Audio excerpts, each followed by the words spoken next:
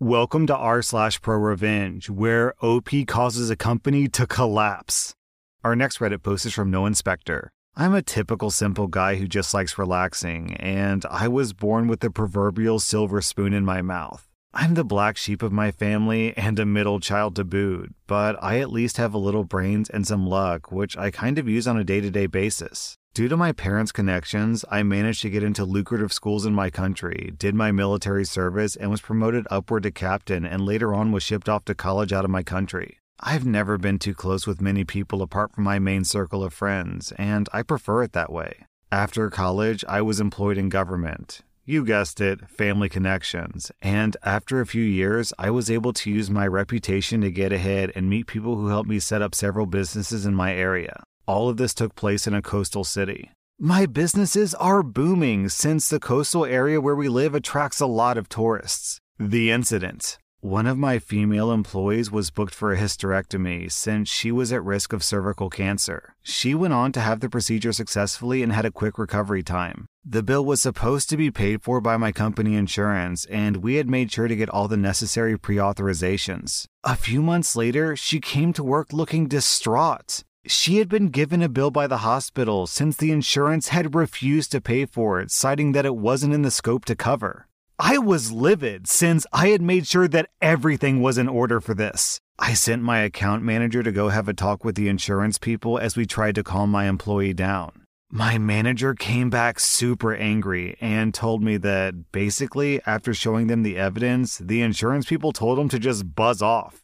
I decided to personally go visit the insurance office and get a clear understanding of what was happening. They kept me waiting for an hour, and even after that, had the audacity to tell me the director from the head office declined to meet me because he was busy. I was extremely pissed, so I decided to go to their head office in the capital city, a 2-hour flight away. The head office was no help and told me they had revised their policy and that operation was no longer covered. I asked when the policy was revised, and they told me a month ago. But I told them the surgery was done 5 months ago, and I had all the documentation. They claimed it was a 12-month retrospective. I asked why I wasn't informed of this, and they said they only informed their large clients. I demanded to speak to their boss, and I was told, verbatim, "We're a large company, and we have no time to argue semantics with low-end clients. If you don't like it, then frankly, you can leave and find a new insurance company." I was initially pissed, but now I was full-blown mad. I was livid and filled with rage.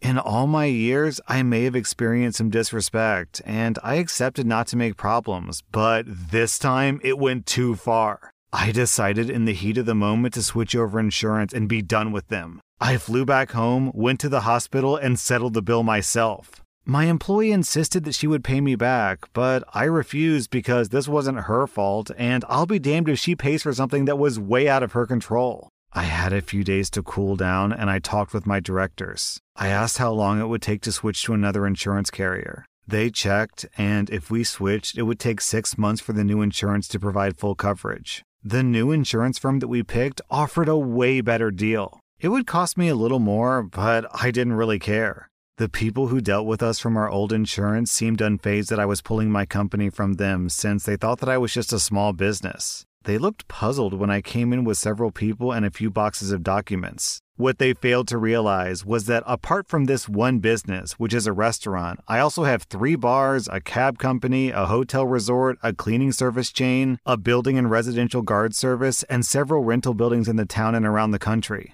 Their shock was compounded when my lawyer told them just who exactly I am. The shock, awe, confusion, and panic when they heard my family name was an extremely satisfying sight. Cue their pleading and attempted negotiations and apologies. It was so big that the news reached their head office, who sent not only their director, the one who apparently was too big to see me, but also their chief legal officer, their chief financial officer, and the president of the company. I somehow also earned a personalized call from their CEO who was abroad. No amount of sweet talking was changing my mind, and by the end of the 6 weeks, we had completely removed ourselves from the old insurance. The aftermath. My family and friends listened to my advice and also stopped using that insurance carrier. The company took such a huge hit that when COVID came around, it was a big deal that they were barely floating. Shortly after, they were bought by the insurance company that I had moved to, which was their greatest rival. In a cruel twist of irony, the building they were operating on in our town was sold, and if you guessed that I purchased it, you would be absolutely correct. I decided to remodel the inside and turn it into a business rental space. All in all, it was a sweet payback. Wherever they are, I hope those disrespectful guys learn that everyone's human and they're not above anyone, and that karma is a cold, heartless witch. Our next Reddit post is from Memphis Grit. I'm the maintenance director at an independent senior living center. It's pretty much an apartment complex, but only senior citizens are allowed to live there. We provide 3 meals a day, housekeeping, activities, a bus for transportation, and several other amenities to increase the quality of life because more times than not, they'll spend the final years of their life here. Our facility is family-owned and therefore values family. Family members of current employees are encouraged to apply for positions. We have one rule in our employee handbook: ensure resident safety, happiness, and prolongment of life. I take my job very seriously and take pride in it. I try to go above and beyond to make them all happy. Each resident during the daytime either listens to radio, plays crossword puzzles, or most of the time watches their favorite TV shows. We don't provide a television service. Each resident has to provide it themselves, if they choose. Over the last year, there's been a trend of TVs not working in countless rooms, and when this happens, they're very upset. Whenever I get a work order for a TV, I go to check it out. Most of the time, there's nothing I can do. If the cable isn't cut, everything's plugged in, and there's no obstruction to the satellite signal, it has to be a software issue. When this happens, I install an air antenna until the regular service is fixed. I call the company, a tech comes out, fixes it, and usually within a couple of hours, it stops working again. This creates a never-ending cycle of upset residents. Over the course of an entire year, I spoke with several supervisors and tried to schedule for someone to come out and go through the entire property with me to address each issue. They weren't having that. They wanted me to go to each individual unit and have that particular resident call them, which is almost impossible. A lot of them have trouble hearing and discussing complex matters over the phone, let alone know the 4-digit code and the answer to their secret question. One resident was missing service for over 60 days, and I demanded they refund or discount this resident properly.